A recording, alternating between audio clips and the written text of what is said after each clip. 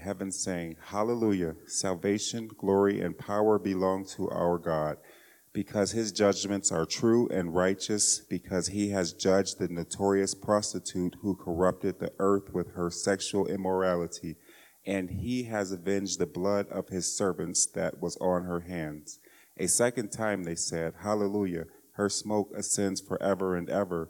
Then the 24 elders and the 4 living creatures fell down and worshipped God, who is seated on the throne, saying, Amen, hallelujah. A voice came from the throne saying, Praise our God, all his servants and the ones who fear him, both small and great. Then I heard something like the voice of a vast multitude, like the sound of cascading waters, and like the rumbling of loud thunder, saying, Hallelujah, because our Lord God, the Almighty, reigns. Let us be glad, rejoice, and give him glory, because the marriage of the Lamb has come, and his bride has prepared herself. She was given fine linen to wear, bright and pure.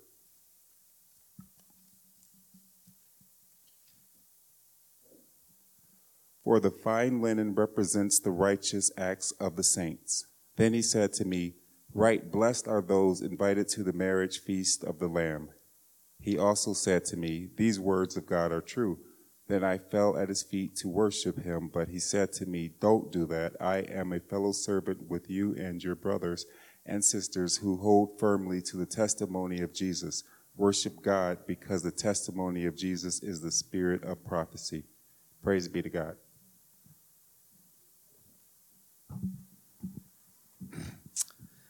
You have undoubtedly heard the phrase, power corrupts, and absolute power corrupts absolutely.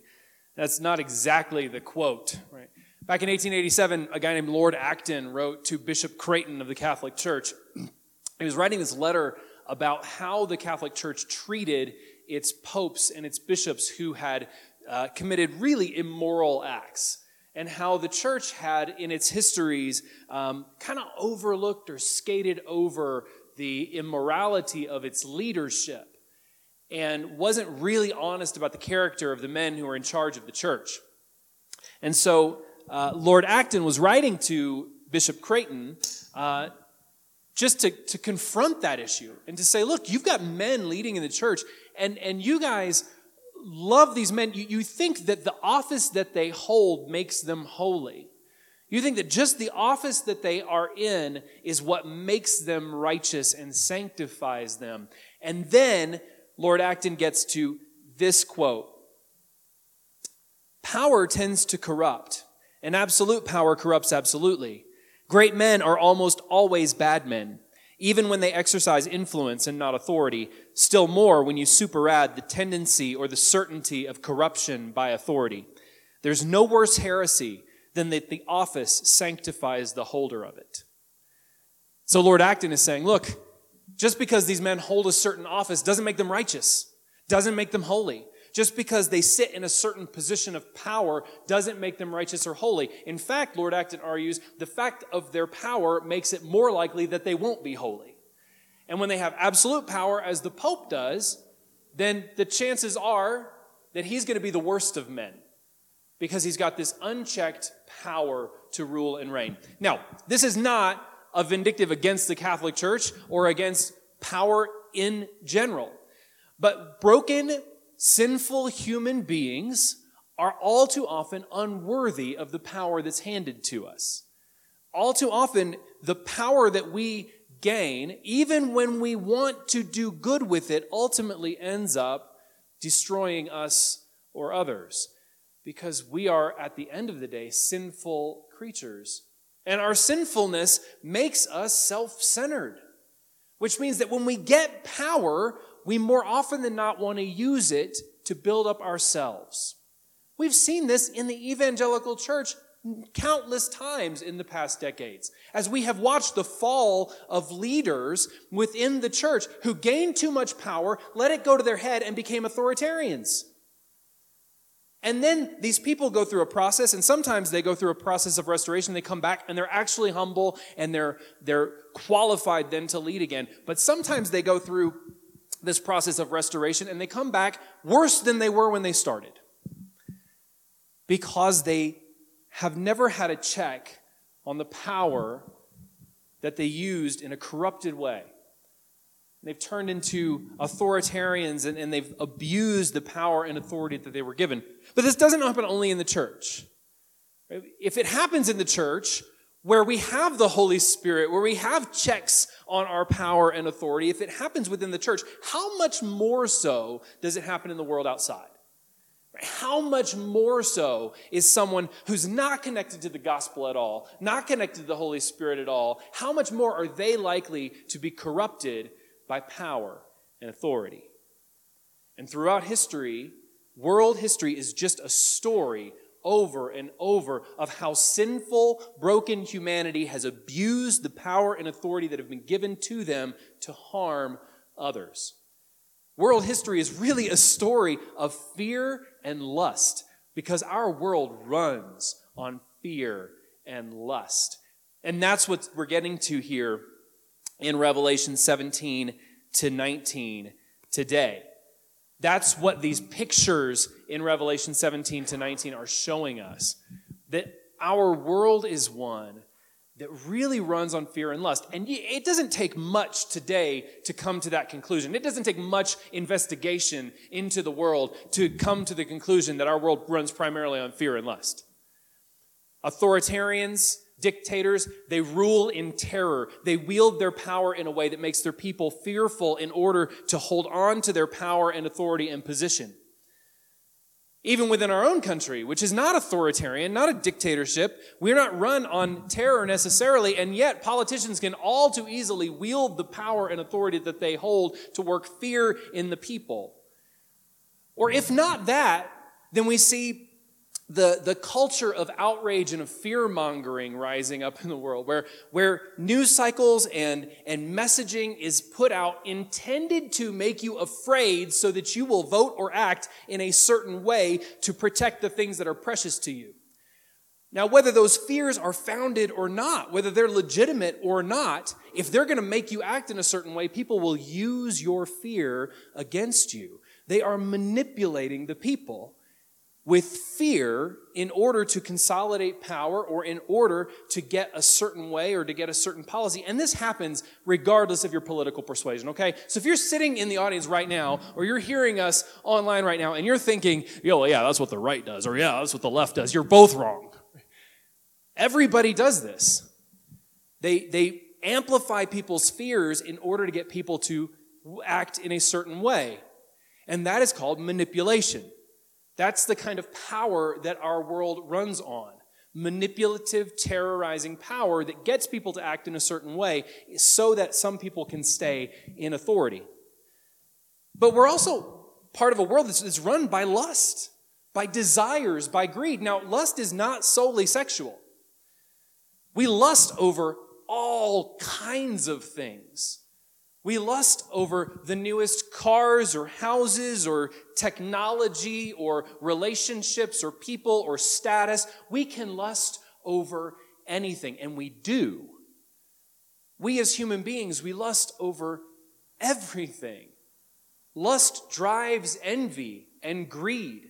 It's our lust, our desire for things, our inordinate desire for things that leads us into envy and to pride and leads us to pursue things that are less than God, less than Christ. We live in a world that runs on fear and lust, and it always has. And that's the picture that we get here in Revelation chapter 17, when John sees this bizarre image of a woman dressed opulently. We're told immediately that she is a prostitute. And she is dressed in the finest of clothes, and she's wearing the finest of jewelry, and she's sitting in this seductive pose, riding on a beast, a terrifying beast, with 10 heads and 7 horns, or 7 horns and 10 heads, or something like that. She's riding on this beast with 7 heads and 10 horns. The beast, in fact, from Revelation chapter 13. The beast that is the Antichrist, the beast that is opposed to God, the beast that is one part of the unholy Trinity that stands opposed to God. And so the beast here represents that power and that terror and that fear that cows people into submission, while the woman is representing the lusts of the flesh and the lusts of the people, longing for opulence and for wealth and for status and prestige and for sex. She's representing everything here that people desire, while the beast represents every corrupt power of the earth.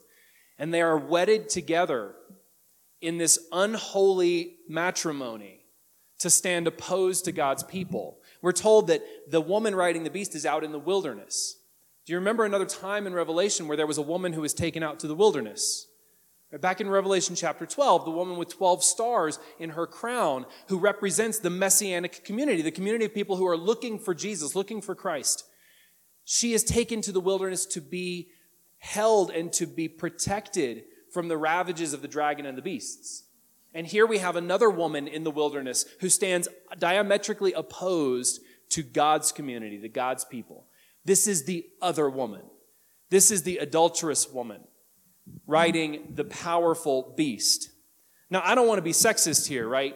Because if the woman represents a certain kind of sexist view, then the beast represents a certain kind of sexist view of men. And so this is a marriage of sexist ideas, building up power and lust in order to corrupt the world and to deceive them into worshiping the dragon, Satan himself. Remember back in Revelation chapter 13 and 14 when we were talking about this unholy trinity of the dragon and the beast and the false prophet. And here the beast is pointing back to the dragon. The beast and the woman, their job is to deceive the people into worshiping Satan, to worshiping the devil. Because if anybody sees the devil outright, if anybody sees the evil that is God's enemy outright, they're not going to follow him.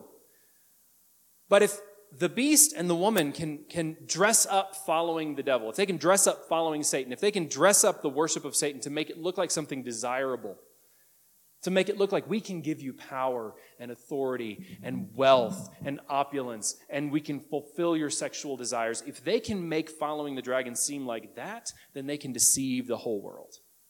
And that's what's happening in Revelation chapter 17. The woman is riding the beast.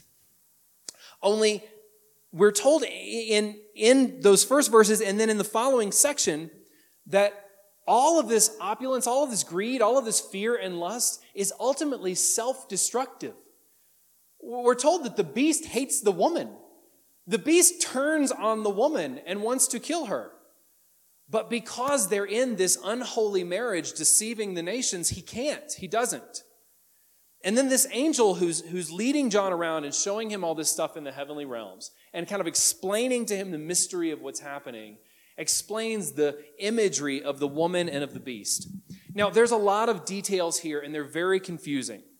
You need to know just a couple of things.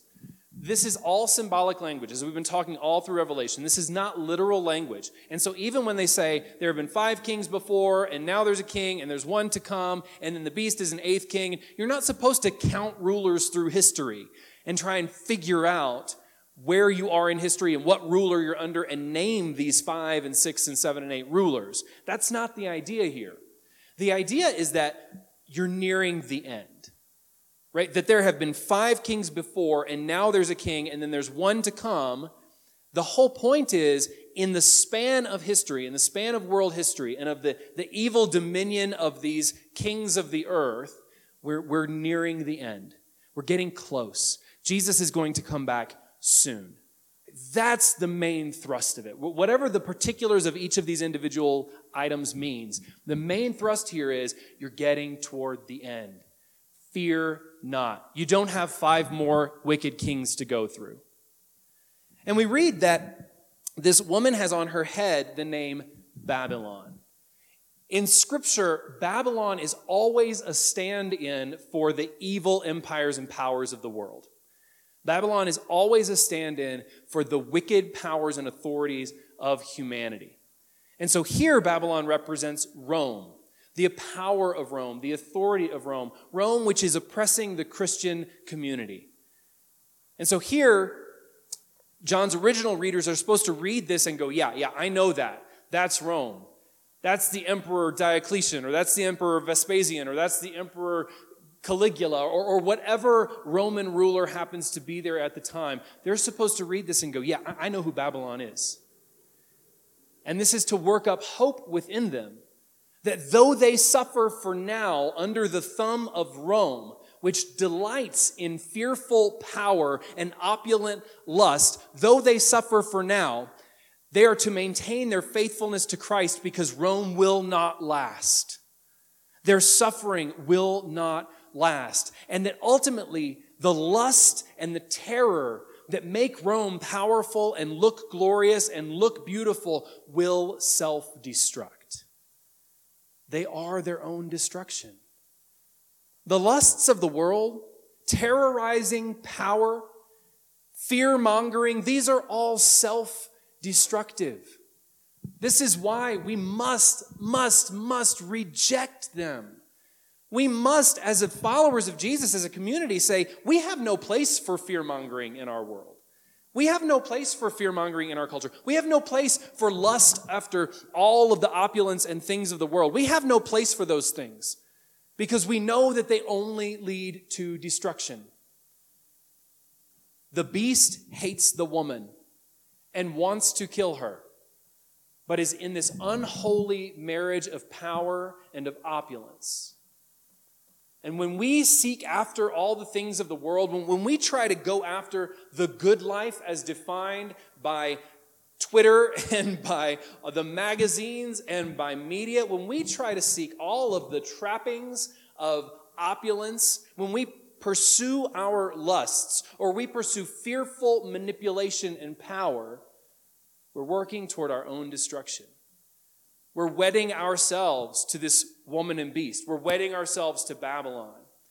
And to wed yourself to Babylon is to wed yourself to the enemy of God, the dragon himself, the devil, Satan.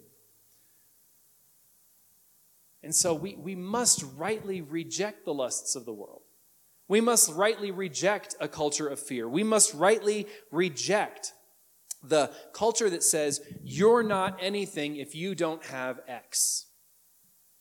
Because if we have Christ, we have victory, we have riches, we have power, we have authority. And only in Christ are our desires truly and rightly fulfilled. Only in Christ can we actually wield power and authority and influence in a righteous and holy way, because only Christ has modeled for us and empowers us to live as God has called us to live. Only in Jesus can we live rightly. And we see this happen in chapter 18 as the world mourns the fall of Babylon. So here's one thing I love about Revelation. I mentioned it a couple weeks ago, and the more that I read Revelation, the more I love this. There are actually no wars or battles in Revelation. We see in multiple places the enemies of God muster for war. We see the angels telling John that the enemies of God are getting ready for battle. They're mustering at Megiddo, which is Armageddon, which we talked about a couple weeks ago. Here in chapter 17 and 18, we see the enemies of God mustering for battle. The peoples of the nations, all of the people who follow the woman and the beast, all of the people whose loyalty and allegiance is given to the kings of the earth, they all muster for war against God. But no battle ever takes place.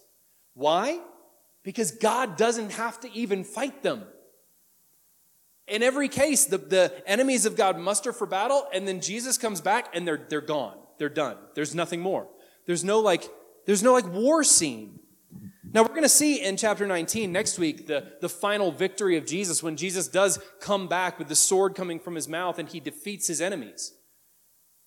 But at no point do we have a battle scene where God is coming and struggling or fighting against, because God doesn't have to. There's no power or authority in this world that can hold a candle to God's power and authority. There is no power or authority in this world that can actually be any real threat to our God. It's not possible. You can't muster enough power. You can't muster enough people. You can't muster an army big enough to take down God. God who created the world with a word. God who created human beings by breathing life into them. God who holds all of creation and all of life in the palm of his hand can simply snuff it out, should he so choose. There's no struggle on God's part. There's no struggle on his behalf. He doesn't have to bring war against the enemies of God. He simply comes with the words of his judgment, as we'll see next week. And that's what's being declared over Babylon here in chapter 18. The angels are singing that God has brought his judgment upon Babylon, and Babylon is falling. That is, the evil, wicked powers and authorities of the earth, which are opposed to Christ and his church, are done. They're down. They're defeated. They're beaten. Jesus has won. And we see that when God brings his judgment against Babylon, the kings of the earth, everybody who had allegiance to Babylon, they're weeping and they're wailing and they're mourning. And we read over and over that the merchants of the world, which were made rich by Babylon, buying up their wares, fulfilling the lust for wealth, that the merchants cry and weep for the wealth that they've lost as Babylon is falling. And they refuse to repent, even seeing the judgment of God, even seeing the self-destruction of fear and of lust. They weep and wail and mourn because their desires are not rightly ordered. They weep and wail and mourn because their lusts are for everything but the God who made them. They weep and wail and mourn for the loss of their power and their influence because now they can't wield it to manipulate anyone anymore. They're no longer in charge. They've lost their power and they're broken up over it. But still, they fail to see. They fail to see that their power and their lusts were in the wrong place, that they were desiring for the wrong things. They fail to see that whatever wealth, whatever authority, whatever influence they could wield apart from Jesus is totally eclipsed by the riches that are ours through Jesus Christ. When we turn to the world, when we invest our time and our efforts and our money and our energies into anything less than Jesus, anything less than God, if we pursue anything less than a full relationship with the living God, when we pursue anything less than the wholeness and the riches that are ours through Jesus Christ, we are throwing away our efforts. Because nothing we can gain by the work of our hands, nothing we can gain by pursuing the lusts of our flesh, nothing we can gain by pursuing power and influence in this world can hold a candle to what Jesus has already given us, to what is ours through Christ, the victory that belongs to ours, the riches that belong to us, eternal life. Nothing we can go after is anything like what Jesus offers us. And that's what the saints celebrate at the beginning of chapter 19. We see the reactions of the two groups of people. The reaction first of the people who are opposed to Christ, who are opposed to God, who weep and wail and mourn because Babylon has fallen and they're losing their wealth and they're losing the objects of their lust and they're losing the things that they've desired more than Christ. And then in 19, we see the reaction of the saints. We see the response of heaven to the victory of Jesus. And we see here the bride of Christ descending, where all of the desires of the saints, all the desires of those who would follow Jesus are fulfilled at the wedding banquet of the Lamb. You ever been to a really great wedding? I mean, like a really, really good wedding. If you've been to many weddings, you probably have one or two that stand out in your mind, besides your own, okay? Granted, your own is the best wedding you will have ever been to, okay? But if you've ever been to another wedding or many weddings, you'll have one or two that really stand out in your mind as just amazing events, amazing times, right? The food was fabulous. The couple looked incredible. The people were awesome. The dancing was amazing. I'm not a dancer. We didn't even have dancing at my wedding. I'm sorry, Beth. But for those who like dancing, right, the dancing was incredible. We went to a wedding in North Carolina for Beth's cousin, and it was absolutely beautiful. It was in the mountains. It was at this gorgeous kind of inn and conference center place that was kind of half outdoor, half indoor, and it was rustic and it was gorgeous. And the whole floor turned into a dance floor. And Maggie was like 2, and she was cutting a rug, man. She was going hard after it. And I've been to a number of weddings, and some of them stand out in my mind. That will always be my favorite wedding. Besides getting to meet a bunch of relatives that I had never met before, it was just a beautiful, wonderful time. And my daughter so enjoyed being there and dancing and just going wild. And we could trust that she was cared for, and we didn't have to keep like a perfect eye on her because we had family people around to watch her and to be there. And it was amazing. It was incredible. And you don't want the party to end, right? When you're in a real gathering like that, when you're in a really beautiful, amazing party time, you don't want it to end. You just want it to go on and on and on. And here in chapter 19, at the beginning of chapter 19, we have the wedding feast of the Lamb, the wedding feast of Jesus. Everything that followers of Jesus have been waiting for, everything they've been hoping for. This is the party that never ends. This is that wedding feast, that wedding banquet that just goes on and on and on and on, and you never get tired of it, and you never get sick of it, and there's dancing, and there's music, and there's joy, and there's feasting, and you'll never get full. I mean, really, that's my idea of a great party, right? I go to a party and I can eat and eat and eat and never get full and never get fat. That's a good life right there, right? That's the wedding feast of the Lamb, right?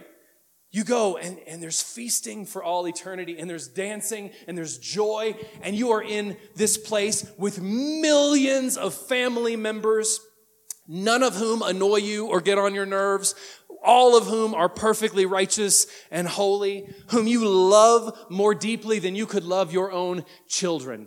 That's the future that awaits followers of Jesus. And what in this world could compare to that? What on earth could you or I go after in this life that would compare to that future? What could we want that would be more than that? That's the future that awaits every follower of Jesus. That is the future that awaits those who live into the victory of Jesus over Babylon. Man, you can pursue Babylon all you want. You can pursue wealth and power and manipulation. You can pursue all the lusts that you want. And then when you die, it's done. It's over. There's no more. And what will it have been worth? What will you have gained?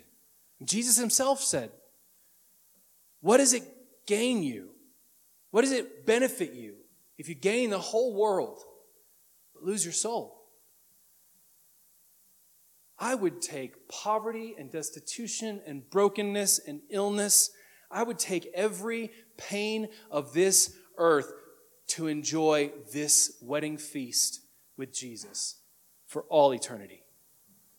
I would gladly trade whatever I gain in this world for this life with Christ. And through church history, that is exactly the calculation that many Christians have had to make. Today, that is exactly the calculation that so many followers of Jesus must make in the world, because they don't get to live in a place where they can go and gather freely and worship freely. They don't get to live in a place where, you're a Christian, that's great, that's cool, whatever, and it's no big deal to other people around you. For today, millions of our brothers and sisters live in places where the calculation they have to make is, am I going to be destitute and broken and put down in this life so I can enjoy the wedding feast? Or am I going to compromise and am I going to enjoy this life but lose out on eternity with Christ and my family? You and I, we're so blessed. We're so privileged. I'm not going to say blessed. We're so privileged. We don't have to make that calculation. I mean, maybe you have, and if you have, I honor you, and I want to hear your story. But realistically, here in the United States, I doubt any of us have ever had to make that kind of choice. Whether we were going to miss out on our family, or on well-being, or even on health, whether we were going to miss out on life right now to trade for eternity with Christ. Most of us in this room get both. There's nothing wrong with that. As long as we're using the blessings and the privileges that we've been given to glorify Jesus and honor him and help our brothers and sisters who don't live in that kind of privilege, who don't live in that kind of place. But the question for us, we who have never had to make that calculation between life here and life eternal, we who have never had to calculate, am I going to live a fairly comfortable life now and miss out on heaven, or am I going to live in destitution and poverty now and pursue Jesus? For us, we have to ask ourselves, we have to be extra careful and ask ourselves, what am I pursuing more than Christ? What have I been pursuing more than Jesus? Have I, in fact, been pursuing Babylon? Have I been pursuing the woman and the beast? Have I been after wealth and riches? We have to look at our bank accounts and ask, where's my money going? Is it going to things that make my life more comfortable, or is it going to things that build up the kingdom of God? We have to look at our homes, the things we own.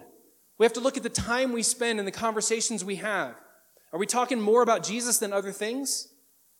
Are we spending time with our kids, building them up and training them and teaching them to walk in the ways of Christ? Are we investing our time in our brothers and sisters now? Are we seeking to alleviate the poverty and brokenness of our brothers and sisters who are suffering right around us? How are we using the resources that God has put into our hands? Because we live in this privileged place where we don't have to choose between our lives and following Jesus.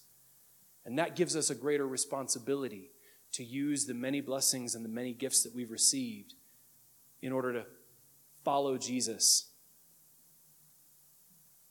And so this text, I think, calls me to a self-evaluation. It puts before me these two paths, Babylon or Jesus. And it forces me to ask, am I spending more time pursuing Babylon or Jesus?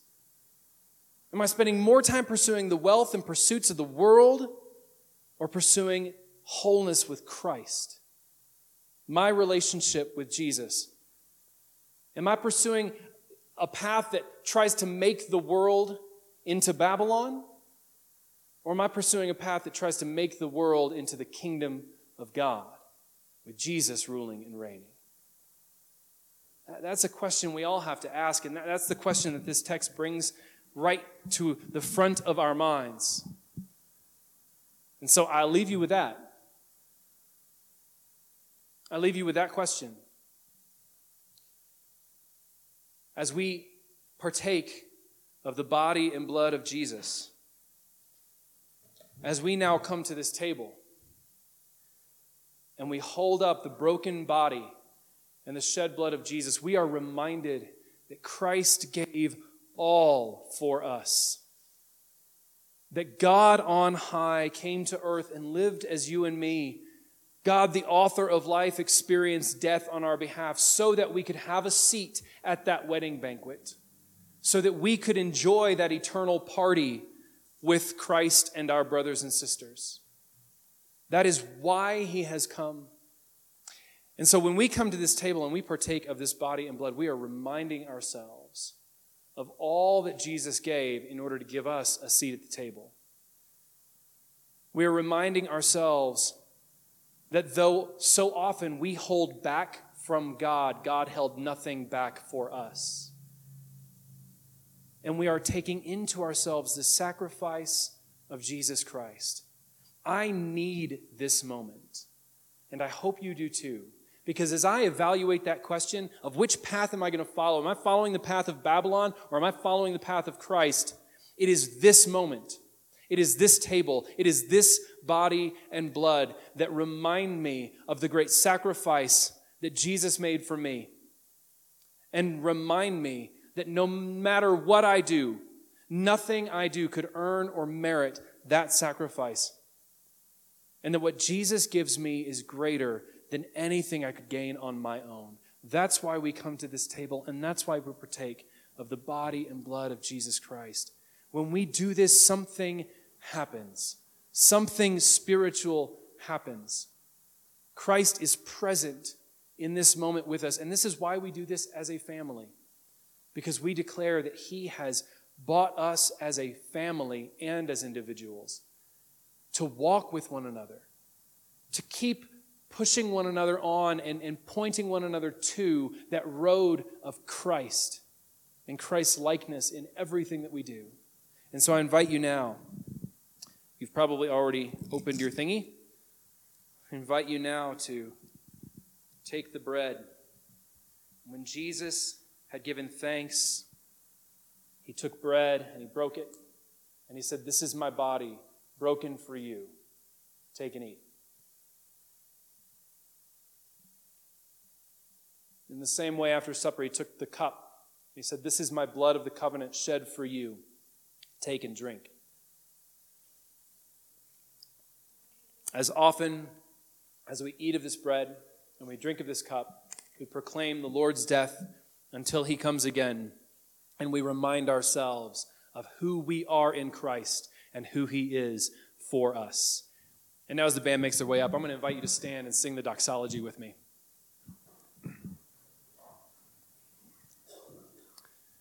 Praise God, from whom all blessings flow.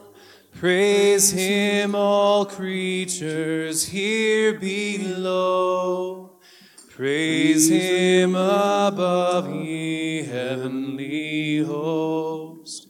Praise Father, Son, and Holy Ghost.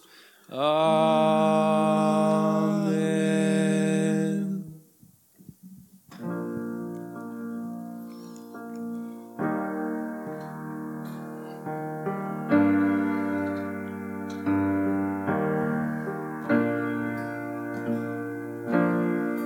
In the crushing, in the pressing, you are making new wine.